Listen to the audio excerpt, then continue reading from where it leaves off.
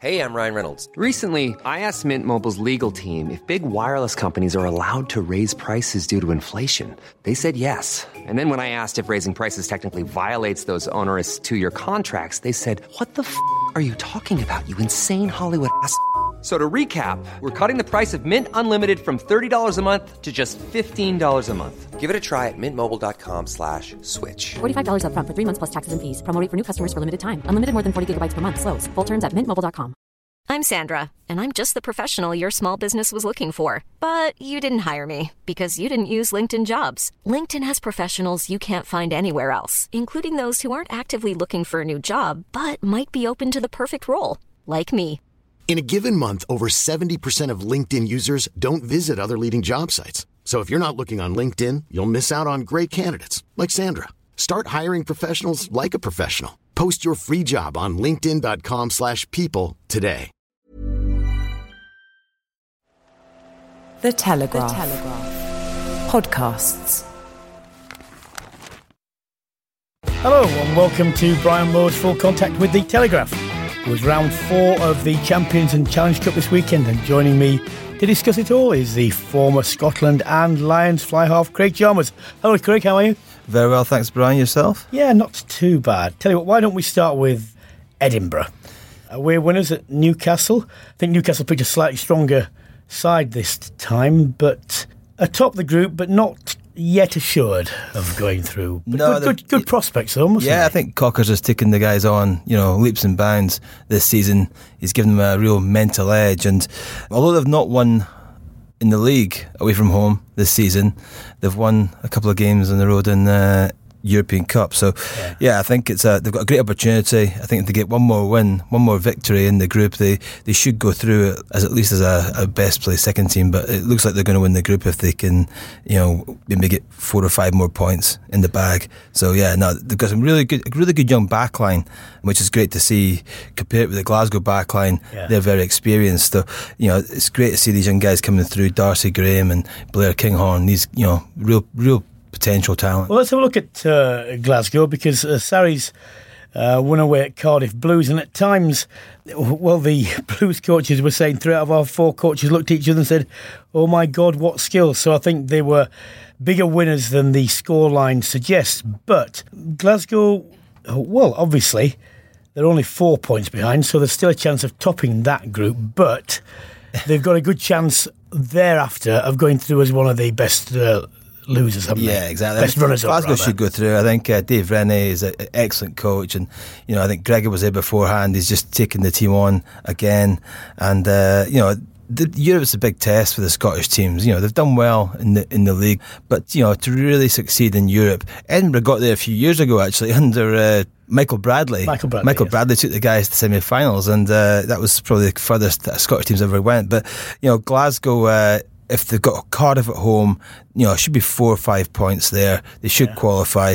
They've got to go to Saracens' last game, which will be obviously really tough. And if you can get a bonus point in there, that would probably be great and be enough for them to see them to the next round. But it's intriguing when you look at Pool 1. I mean, Leinster, kings of Europe at the moment, playing very well and so on, and yet not top of that group, because Toulouse, who probably have the greatest European pedigree of any side, actually, when you look back through the whole competition. Yeah, unfortunately, they were winning when I was playing against them. I remember going down to Toulouse and getting absolute hiding. So, it wasn't much fun in those days. But listen, Toulouse, it's great to see them back. They have got the massive pedigree. They've won 3 or 4 of these titles in the past. And Leinster, but Leinster have been fantastic the last couple of seasons. But they won't. But what they won't want to happen is them do really well, but get pipped by Toulouse for the starting, for the home draw. No, they want to have a home draw for the quarterfinals for sure. Yeah, but they've got. I think they've got Toulouse at home in the next game, and you'd back Leinster to win the next 2 games with the quality they've got. So I think they'll top it, but I think Toulouse will go through as a best loser. And what about? I mean, this is probably the tightest group. When you look at the prospects of Exeter and Gloucester, not so well. Just last week, Gloucester was sitting, in a very different position than the bottom of the group that they are now, and yet it's still very tight. But even so, given the few points that everyone in that particular Pool 2 has got, And if you don't win it, you're probably not going to go through as a best runner-up, are you? Yeah, there's too many teams beating each other in that group. And I think, you've got to be the winner of that group to go through. I'm still not sure. Looking at the fixtures, I had a look at the fixtures earlier on, and all these teams are capable of beating each other on any given day, home and away, I think. I would probably put my money, if I was a betting man, which I'm not, it's probably a Munster. Oh, yeah, I would think Munster. I think that would be, the win at home game and probably get a couple of points from away from home, bonus points. Yeah. I'd probably go with Munster. Exeter have been a bit up and down this year, and Gloucester are a bit hot and cold as well. So yeah, listen, it's going to be tight, but it's another month or so until they play. So yep. It's a bit broken up. Well, that's the thing about the whole season, isn't it? When you do this show and you realise what you're reporting on, a couple of weeks here domestically, then you're in Europe, then you've got autumn internationals, and so on and so on. And if it's confusing or it's a bit disjointed for us, you just imagine what it's like as a player and a coaching staff. Yeah. Well, we used to do it back. We did it back in the day, and we went to France and wherever. We never went to Italy back in those days, but it was it was always interesting. It was some good trips, some bad trips, but it was always really, really tough. Obviously, going to France, I think it's. But how is it as a player? Just to switch focus from competition to competition. Is it as easy as just say, well, this is a game of rugby against a different side, or does it the fact that one is probably more important in terms of you either staying in or your domestic bread and butter, and then against the glory of Europe and the overall importance of internationals? How do you grade those? Yeah, you look at the Premiership, look at Newcastle. I think they're looking at the league position and saying, let's not take it too seriously, the European comp, because they sent a pretty poor side up to Edinburgh. I know they've had injuries, but they're looking at the league and thinking that's more important than Europe, which I don't think is a great way to look at it. I think you've got to take every game make it as important as possible, but they're thinking about staying in that Premiership because that's massive. Yeah. English clubs have got to be in that Premiership. But looking at this at the moment, you've probably only got one English team going through at the quarterfinals, which is not great. No, it's not. Of all these sides, I think, bar none, you have to say Scarlets with 2 points is absolutely remarkably bad. Yeah, they were semi-finalists last year. So, I mean, for them to be 2 points on the board, I know they've got a lot of injuries, especially in the back row. They're getting guys back, and the back row is a massive, massive part of the team. It does link up the backs and the forwards, but they're missing a few guys there. But they're back now. But listen, that's poor by them, and they know that. They'll know that. But also, it's in a group where Tigers, and we'll speak very shortly, hopefully, to Scott Hamilton, have been a shadow of anything that they've ever done in Europe. I don't think it's too big a word to describe it as near crisis time at Welford Road. And that's how bad it's getting. Yeah, I think when Jordan took over, at the start, there was one or two good results, but unfortunately that's faded a little bit, and they've got some great players, but Leicester are always known for that hard edge up front and that front five, and they don't have that at this moment in time. They're not bullying teams like they used to, and they have got some good backs, some real talented backs there.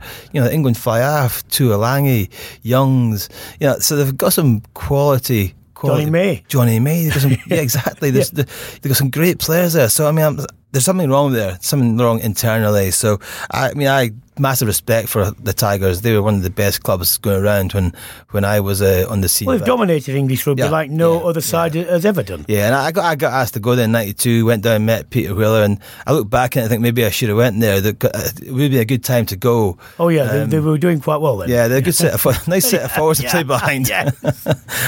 But I didn't go. But listen, it's a club in crisis, as you say, but I'm sure, like most of these clubs, they'll come back and they'll be bigger and stronger for it, hopefully. Well, why don't we speak to someone who will know better about the Tigers? It's the former All Black and Leicester winger Scott Hamilton who's on the line. Hello, Scott. Hi, Brian. How you doing? Okay, mate. Look, head coach Jordan Murphy has been quoted saying, "This is the lowest ebb in my 20 years here. We're on a horrific run. Confidence is very low. When Quins come here in 6 days' time to the Premiership, they'll sense blood in the water." When Craig and I were just talking, when you look at the players still there's a lot of quality. And how do you think it got to this particular position?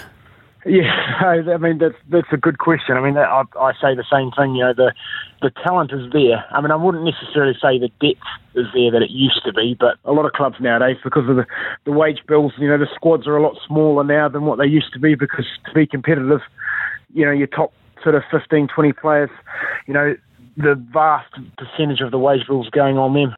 But how have they got there? I mean, obviously, all the changes over the last few years haven't helped. It's confidence is probably something that, Geordie's touched on it, but it's probably something that a lot of people take for granted. And, I think this will be a big game for Tigers. Obviously, Harlequins is massive. It's at home. It's a Christmas game. The crowd it'll be absolutely packed out. The place will be buzzing. So they're going to have everything's there for them in terms of, the support. I'm sure all the fans will still have their back. And if they manage to put in a performance and get across the line, it'll make a big difference for them. When you look at these situations, invariably you can point fingers to a certain extent at the players, to a certain extent to the coaching, but also, and I think in this case, the higher echelons of the club. And funnily enough, that's where changes almost never seem to get made. They fire everyone else, but not there. What sort of action do you think is required at that level in the club? Yeah, I mean, that's obviously a valid point. The coaching changes that have been made over the last 3 or 4 years have obviously been ratified and approved by the people at the top. And when you've fired 2 or 3 coaches in a short time span, you can't help but ask questions, and I'm sure fans are asking questions of where is the accountability, I suppose, to a certain extent. But then again, are you just making changes again to further unstable, make it a more unstable environment? But I mean, I think it's a valid question. I haven't I don't know. I haven't heard anything come out from the top myself. I'm not sure if you've heard anything either, but it'd be interesting to get their take on what they see is going wrong, and 2, how they're going to what the plans are to get things back on track. Because it's, as you know, and as I know, I mean, I've only been here 10 years myself, but I know, Leicester's a massive rugby club. It's a massive rugby city and rugby area, and I was going to say there's only so long that fans can put up with, but I've certainly seen a few things that are certainly getting a bit grumpy at the moment. But I know Geordie well, and I know some of the coaches and still some of the players, and there's certainly it's not like the guys aren't playing for Geordie or anything like that as well, which is at least the buy-in. I know the buy-in's still there, and if they've got that, all it takes is a bit of a spark, I think, if you can get across the line. And as I say, with Harlequins this week, but yeah, well, it's pretty tough. I think it's eight in a row now. Is that correct? Eight losses in a row? Yes. Yeah, sort of unheard of, really. Hi, Scott. It's Craig Chalmers here. How you doing? Good, thanks, Craig. I had some great times at Leicester. I played a few Barbarians games back in the day. You don't remember them, you're too young. But they're always great fun to play in. we're always at a great party afterwards. But, that club, I have massive respect for it. You play there and you'd be kicking goals and you'd hear a pin drop, and I always looked at Leicester as being, the standard setter for clubs in the UK. And you said before, the fans will be obviously unhappy. They were the Man United of rugby in England at the time. So who would you like to see go in there? Who do you think should go in there and sort it out? I feel sorry for Geordie. I played against Geordie. I played with Jordan.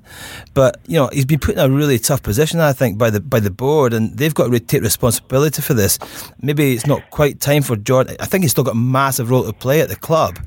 But is he a number one just yet? Maybe he's still learning. Well, yeah, I mean, absolutely. He's obviously a young coach. He's only been there a while. I've got massive respect for him. I know the current players have got massive respect for him, and I haven't been coached by him. Well, I have been, I suppose, to a certain extent when he was sort of assisting backs, but in terms of in the top role, it's totally different to being in the, the director of rugby chair as opposed to as being a coach. I suppose, to a certain extent they are hamstrung potentially by wages and things like that. If, having got rid of Matt O'Connor and I'm not sure about the financial situation about that, but I know that just like any other club, the purse strings are pretty tight, and I'm not sure you can go around hiring whoever they want, whenever they want. There's going to have to be a time that's going to take place. But I mean, somebody does need to come in probably at the top in the director of rugby role. They've got a very, very young coaching staff at the moment, and by all accounts, the players are sort of enjoying how things are going, but obviously that only goes for so long if the results aren't on the field. Scott, there's going to be a few big coaches looking for jobs pretty shortly, so Joe Schmidt and the Warren Gatland are looking for a job. Well, that's exactly what I wanted to go on to, Scott. Look, I mean, I don't think it's coincidental that Joe Schmidt and Warren Gatland both decided to go home fairly shortly, and of course I'm pretty sure that Steve Hansen's departure was announced to the world after a lot of other people who might be in the frame knew about it already. So when it comes to his replacement, are either Schmidt or Gatland likely to be preferred to candidates who've been working within the structure or within the New Zealand rugby? Personally, I really rate Schmidt. I think he's top drawer. I've always enjoyed watching his teams play. You can just see things that often that the commentators don't pick up as well. Just little wee intricacies that he's getting his team to do, and just little wee things that make the difference at that top level. And his teams are just obviously his record speaks for itself. I'd love to see him involved. Now, obviously there are guys in and around the coaching setup in the moment that work with Steve Hansen that would be throwing their name in the ring, along with other Super Rugby coaches as well. So it's certainly not like we need to go out fishing for too many people, because there's certainly a lot of people that are going to be around, I think, that are going to be available.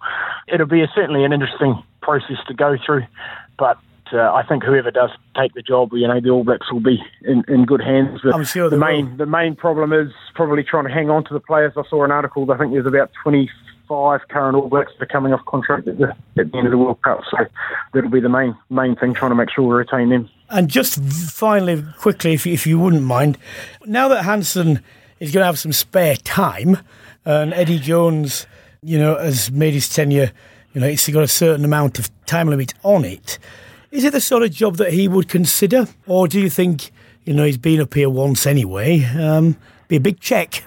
Yeah, no, it would be a big check.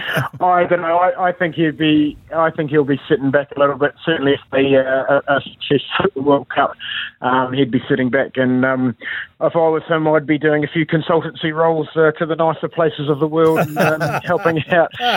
Popping up to America or the islands or anything like that for a few days here and there. I'm sure he'll be be able to make a fairly handy living just doing a part-time consultancy role. I'm fairly sure you're all right, but he'll have options. Scott, it's always great to speak to you. Thanks very much once again. Cheers, Scott. Cheers, Ron. Thank you. Scott Hamilton, former All Blacks and Leicester. But that's all right, isn't it? Tell you what, the thing is, Steve, if you can name yourself as a consultant, you can put notes on the end of your invoices. I think Wayne Smith's one of these guys that does the talks around the world and stuff. And listen, they deserve it. They've done well. Wayne Smith has been central to a lot of things that the All Blacks have done really, really well. A lot of the developments that have come along. He's been wanted by nearly everybody in the world, and yet has stayed there. I can only think that he's turned down jobs like the England job because he wants the All Black job. Again, you think? Again, yeah, I think so. No, I'm not sure. He's been there he's been there a long time. Yeah. I think 2008, I think he was there through to 2015 World Cup. But anyway, look, tell you what, let's move on because speculation. One person who has had his wings clipped, Michael Checker. Scott Johnson, you were telling me about, has left. He's been named Director of Rugby, leaving your neck of the woods, which, you know what, I can't see that working. I mean, just the Checker is not the sort of man I don't think he's going to want to be circumscribed in this way. Neither do I. I think Scott Johnson, he actually came to Scotland with Andy Robinson, and I think Andy got sacked and left Scott.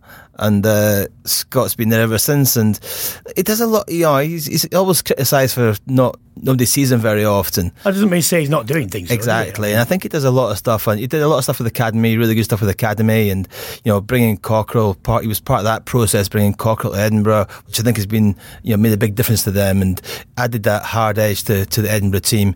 And he's leaving Scottish rugby in a reasonably good place, with a pretty good place, I would say, with Edinburgh and Glasgow. Well, Craig, I can't think of a time when your country has gone into a World Cup, but bar maybe the very old 91s. Yeah. Bar then, I can't think of a better squad that's gone in recent times. Can you? No, I think the squad we've got at the moment and the confidence, the way, the type of rugby we're playing, it's different in Glasgow. Dave Rennie's done a good job there, on the back of what Gregor did there, and the guys are getting a bit of Gregor with Scotland when they all go to the Scotland camp. So, I think it's in a really good place. And so Scott Johnson will leave Scottish rugby in an excellent position. Nobody can say he's done a bad job because he's not. He's leaving it in a good place, and he's going to Australia to try and turn them around because they're in an awful mess at the moment. They are, but again, a bit like Leicester.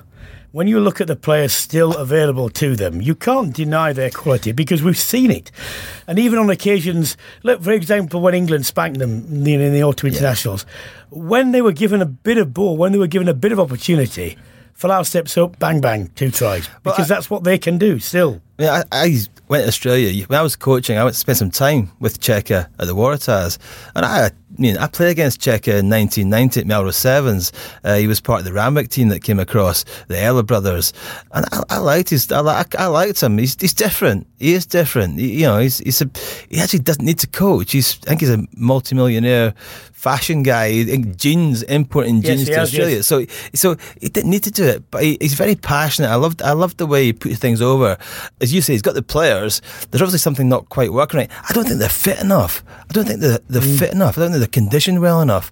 Well, you can turn that round in a year. And he can. And I remember this, Craig. I think I'm right in saying I can't remember a World Cup where Australia have turned up and been really poor. They always manage to get there or thereabouts. They don't always win it, but they always are on the metal. As you say, they've got the talent, okay? They've got plenty of time to get fit. Okay, they've had a bad year or so, and I think Scott Johnson, if he goes over there and Australia start doing well, then you'll take a bit of credit for that as well. So, I'm sure it will. So fair play to him. I have to get a haircut. Well, that's another point. I'll check a haircut. No, maybe not. Well, of course, we were mentioning Toulouse and the strange nature of that pool, the fact that 2 of the best sides in Europe, only one of them is going to be playing at home because only one of them can top that group. Dai Young was saying that although they lost, it was a bit more like the Wasps of old. Well, in one sense, yes, but too many times Dai Young has been forced to come on after games and basically say the same thing for me. Look, inconsistency, basic errors. This is not where Wasps should be, really. No, they've lost the edge and that, I don't know, the accuracy that they've had over the last few years. I think there's been 1 or 2 changes. I think Sipawanga's come in for Cipriani. Tell you one thing that people haven't focused on, and because to some extent he wasn't given the credit, but Haskell. Whatever you say about James Haskell, he was a very committed Wasp. He was a full-on player, and I think that's sort of example when you lose that, not easy to replace, really. No, it's not. Listen, everyone can't be superstars kicking goals and dropping goals and a Daly or whatever, a Cipriani.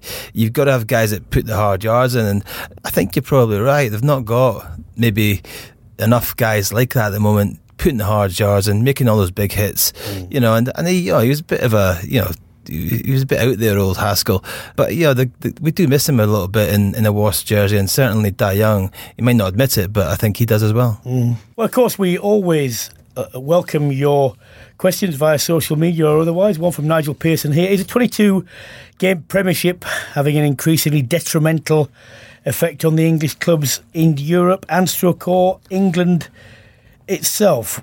Well, the compartmentalisation of a season is never going to change at the moment, is it, Craig? And it is difficult. I think basically, for me, what it is, it's the necessity to play players and the temptation to play them earlier. Not that they don't get the prescribed rest because of all these planned seasons. Clubs will say, we've stuck to the agreements, you have this. But as you know, there's a difference between coming straight back after an autumn international and maybe just the one game, which you get made up later on, isn't the same as having the rest after really big efforts. So it's how you do it as well. Yeah, I think that's the beauty of the Irish, Scots and the Welsh. They've got that ability to pull the players that week after the autumn internationals. Most of the Scottish players didn't play for the club sides, whereas a lot of the English players went straight back in because they're the guys that pay their their wages at the end of the day, and so. I think the Celtic Nations players are protected far better. I think in the Irish is the best example of the lot, because all their players, or virtually all their players, play in Ireland. Yes. So I think Johnny Sexton, listen, that's one of the reasons he came back to Ireland. He went to Racing for a couple of years, didn't like the fact that he had to play the week after against Toulouse or Toulon, and then carry on at the end of the season for another month. Exactly. Then you've got to go and and it is, I mean, the end of the season is still a bit of a mess for everybody. Yeah. So they're talking about trying to cut down the Six Nations season so that they can go in a line, so they have more time to pay for Lions tours, all that kind of stuff. So there's ways of doing stuff, but they've got to sit down and talk about it. And I personally, we talked about it before, the European stuff, I'd have 6-game block of games. Just play them so that you know where you are, and then you can go back to the league. Dipping in and out of different competitions is quite hard for players. Well, I mean, I totally understand why the Premiership owners don't want to do that, because they say there'd be downtime where the club wasn't used at all. But then again, when you get on a roll with other sets of fixtures, then it'd be used 3 weeks exactly. in a row. 3 out of 6 weeks. So there's no difference. It'd be more preferable to me, because fans as well as players could get a bit of momentum in a bit of competition. But I think player welfare nowadays is huge. I mean, go back to we used to play club game Melrose Gala on the Boxing Day 26th. Then you go down to play for the Babas against Leicester on the 28th or the 29th. No comparison physically though. That was far more physical nowadays. that Leicester front five was a nightmare. A lot more drinking, certainly. Another question. Tom Goldie asks, do Saracens need Elliot Daly? Well, they don't need him, but he would be welcome, I'm sure, anywhere, really. Yeah, I think at the moment you'd probably rather have a Saracens jersey on than a Wasps jersey. I mean, it's a tough one. But, players do move nowadays. That loyalty thing nowadays has gone a little bit. And tell you what, Craig, this is a different question, but I think possibly more pertinent. Where is Daly's best position? I don't know. I think he's probably best. I think he's better fullback. I think fullback's his best position. I think centre, he's very good there. Wing, is he the fastest guy? He's got out and out speed, don't get me wrong, but I think fullback, and he's got that kick that goes for 60 metres, which is invaluable to any team. And you wonder how that guy can kick the ball further than Owen Farrell. Well, he does, week in, week out, when he gets opportunity for England or for Wasps.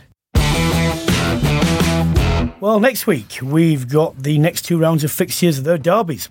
Let's do very quickly, 1872 Cup. Edinburgh, Glasgow, obviously it's the two teams. It's the big game, it's the grudge match. And I think Edinburgh actually hold it, at the moment. They do, yeah. So, Glasgow will be desperate to get it back, because they've been the stronger team over the last 5, 6, 7 years. They've dominated up in Scotland, but I think we all know what Mr. Cockerell's like. He'll be desperate to hold on to that. I'm sure. Yeah. And Edinburgh, it's really, really important now for Edinburgh to take their European form back into their league league campaign. Absolutely. So if they can do that, because they need to qualify, they need to get in the top 4 to qualify for the finals at the end of the season. So yeah, listen, it's going to be tight. It's going to be cold in Edinburgh or Glasgow. Never. But hopefully they'll get a massive crowd. They'll be looking for, I reckon, hopefully about 20 odd thousand at Murrayfield for the Edinburgh game, and a sellout will be no problem at Glasgow. Well, look, bearing in mind only 2 Welsh teams are in the Champions Cup anyway, and actually, Cardiff 4 points, Scarlets 2. What amazes me is when you have that round of fixtures, you'll see a lot of very good players for all the Welsh regions, and yet, their underachievement in Europe, bar Scarlets, in the last couple of seasons, has been astonishingly bad. I mean, it's been awful, and yet it doesn't seem to affect them internationally. I can't quite square all this up. No, my big worry is Cardiff. Cardiff for me, big club, massive club. They keep getting it wrong in there. But look at Welsh rugby, 3rd in the world. They've got some real talent coming through. They won 4 out of 4 in the Autumn Internationals. I know, it's amazing. I look at the young players coming through in Wales as well, and there's so many good young 21, 22, 23-year-olds that are really pushing for a shot in that Welsh the side. thing is, what does that say? Because if they can do it on that level, everyone's saying, look, you need to have a step between them, you need to be good, you need to be good domestically, good European-wise. They have none of that at the moment. I know. Maybe 4 teams is just diluting it a bit too much. Maybe, I don't know, but it shouldn't be, because Wales is. I think Ospreys have come back a little bit. I know they're not in the Champions Cup this year, but I think the results have been better. I know 1 or 2 guys that support down there, and they say that they're coming on, and they're playing a lot better this year than they have done in previous seasons. So, I think there's a lot of talent in Wales. It's harnessing that and getting some results. And as I said before, Cardiff are struggling a little bit, but Llanelli this year have had so many injuries. They've been hit really badly. So I think listen, it'll always be a good day in Cardiff. You know what it's like. Sarries Exeter at Sandy Park. Exeter stuttered a little bit recently for various reasons. Rob Baxter, I like Rob Baxter, very honest and open about the things. But Saracens at the moment, yet again. Yeah, listen, Exeter having a little bit of a stutter at the moment. They are. But remember Saracens last year? Yes, true. Had 4 or 5 games and they hit a little sort of bad spell. Yeah. They reacted pretty well to it. They've got good players.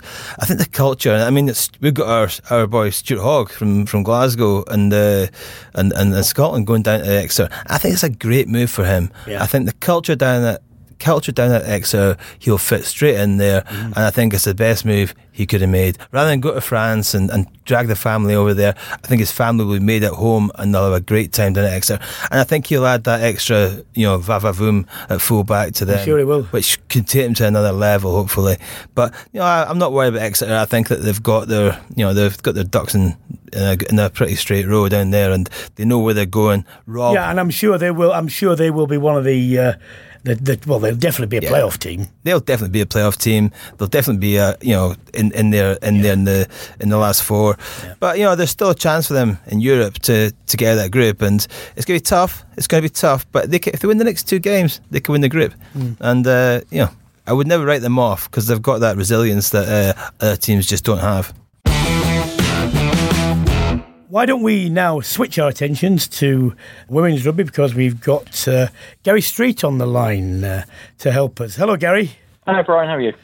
65-0 win away. Free scoring, it says here, and indeed that is the case. One of the biggest victories of the season. You and Saracens are shaping up for a hell of a fight at the moment. Do you think it will be just the 2 of you, or what about Loughborough?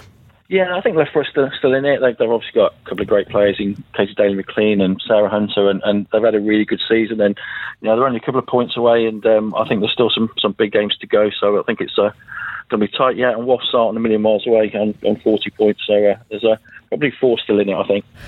The Cleal twins continue to impress at size. It's the 4th game that they've won without conceding a point. 48-0 against Richmond. Now, given Richmond's long tradition in women's rugby, they're going through relatively hard times at the moment. What will it take for Richmond to get something like the prominence that they used to have? Is it just a question of players? Yeah, I think they're rebuilding. I've seen sort of when the Tyrrell's Prem started, quite a few of their players did come over to us, and that really benefited us at Queen's. But it's a great club. They've got a lot of tradition there, and I think that some of the initiatives they are doing with a sense of excellence, I think over the next couple of years the players will come back there, and I think they'll always be a strong side in the women's game. You mentioned Wasps and Claudia McDonald. How important is she there? Yeah, very good scrum half. I think also with Claudia and Leanne Riley at our place, there's 2 really good scrum halves in London. I think she's keeping Leanne on her toes, but Leanne's in outstanding form at the moment. But yeah, Claudia makes them tick. I think she's definitely added to their game, and she's very quick, elusive, and makes lots of things happen for them. The sides who have been struggling, Worcester, Valkyries in particular, to a lesser extent Darlington, and even lesser is in Bristol. How long is it going to be before they are turning in competitive results? Because no one wants to see a league where you've got 2 or 3 sides could adrift. Yeah, no, I agree. I think there's probably another season. I think hopefully next season will be better again. Players are starting to move a little bit, and I think that with the RV contracts going around, I think there'll be probably a shift in some of the players at the top end, and I'm hoping next season that things will start to improve. Worcester picked up 2 or 3 signings this week as well, including on the Australian captain. So hopefully things will get better next year. But yeah, at the moment there's starting to be a bit of a split top and bottom. Gary, always great to speak to you. Thank you for joining us once again. Great, thanks, Brian. That's all we have time for this week on Brian Moore's Full Contact with the Telegraph. Thank you to my co-host Craig Chalmers, and as always my producer Abby Patterson. We'll be taking a week off for Christmas, so no show next week, but we will be back New Year's Eve with a full review of 2018. In the meantime, have a very, very Merry Christmas, but for now, it's goodbye.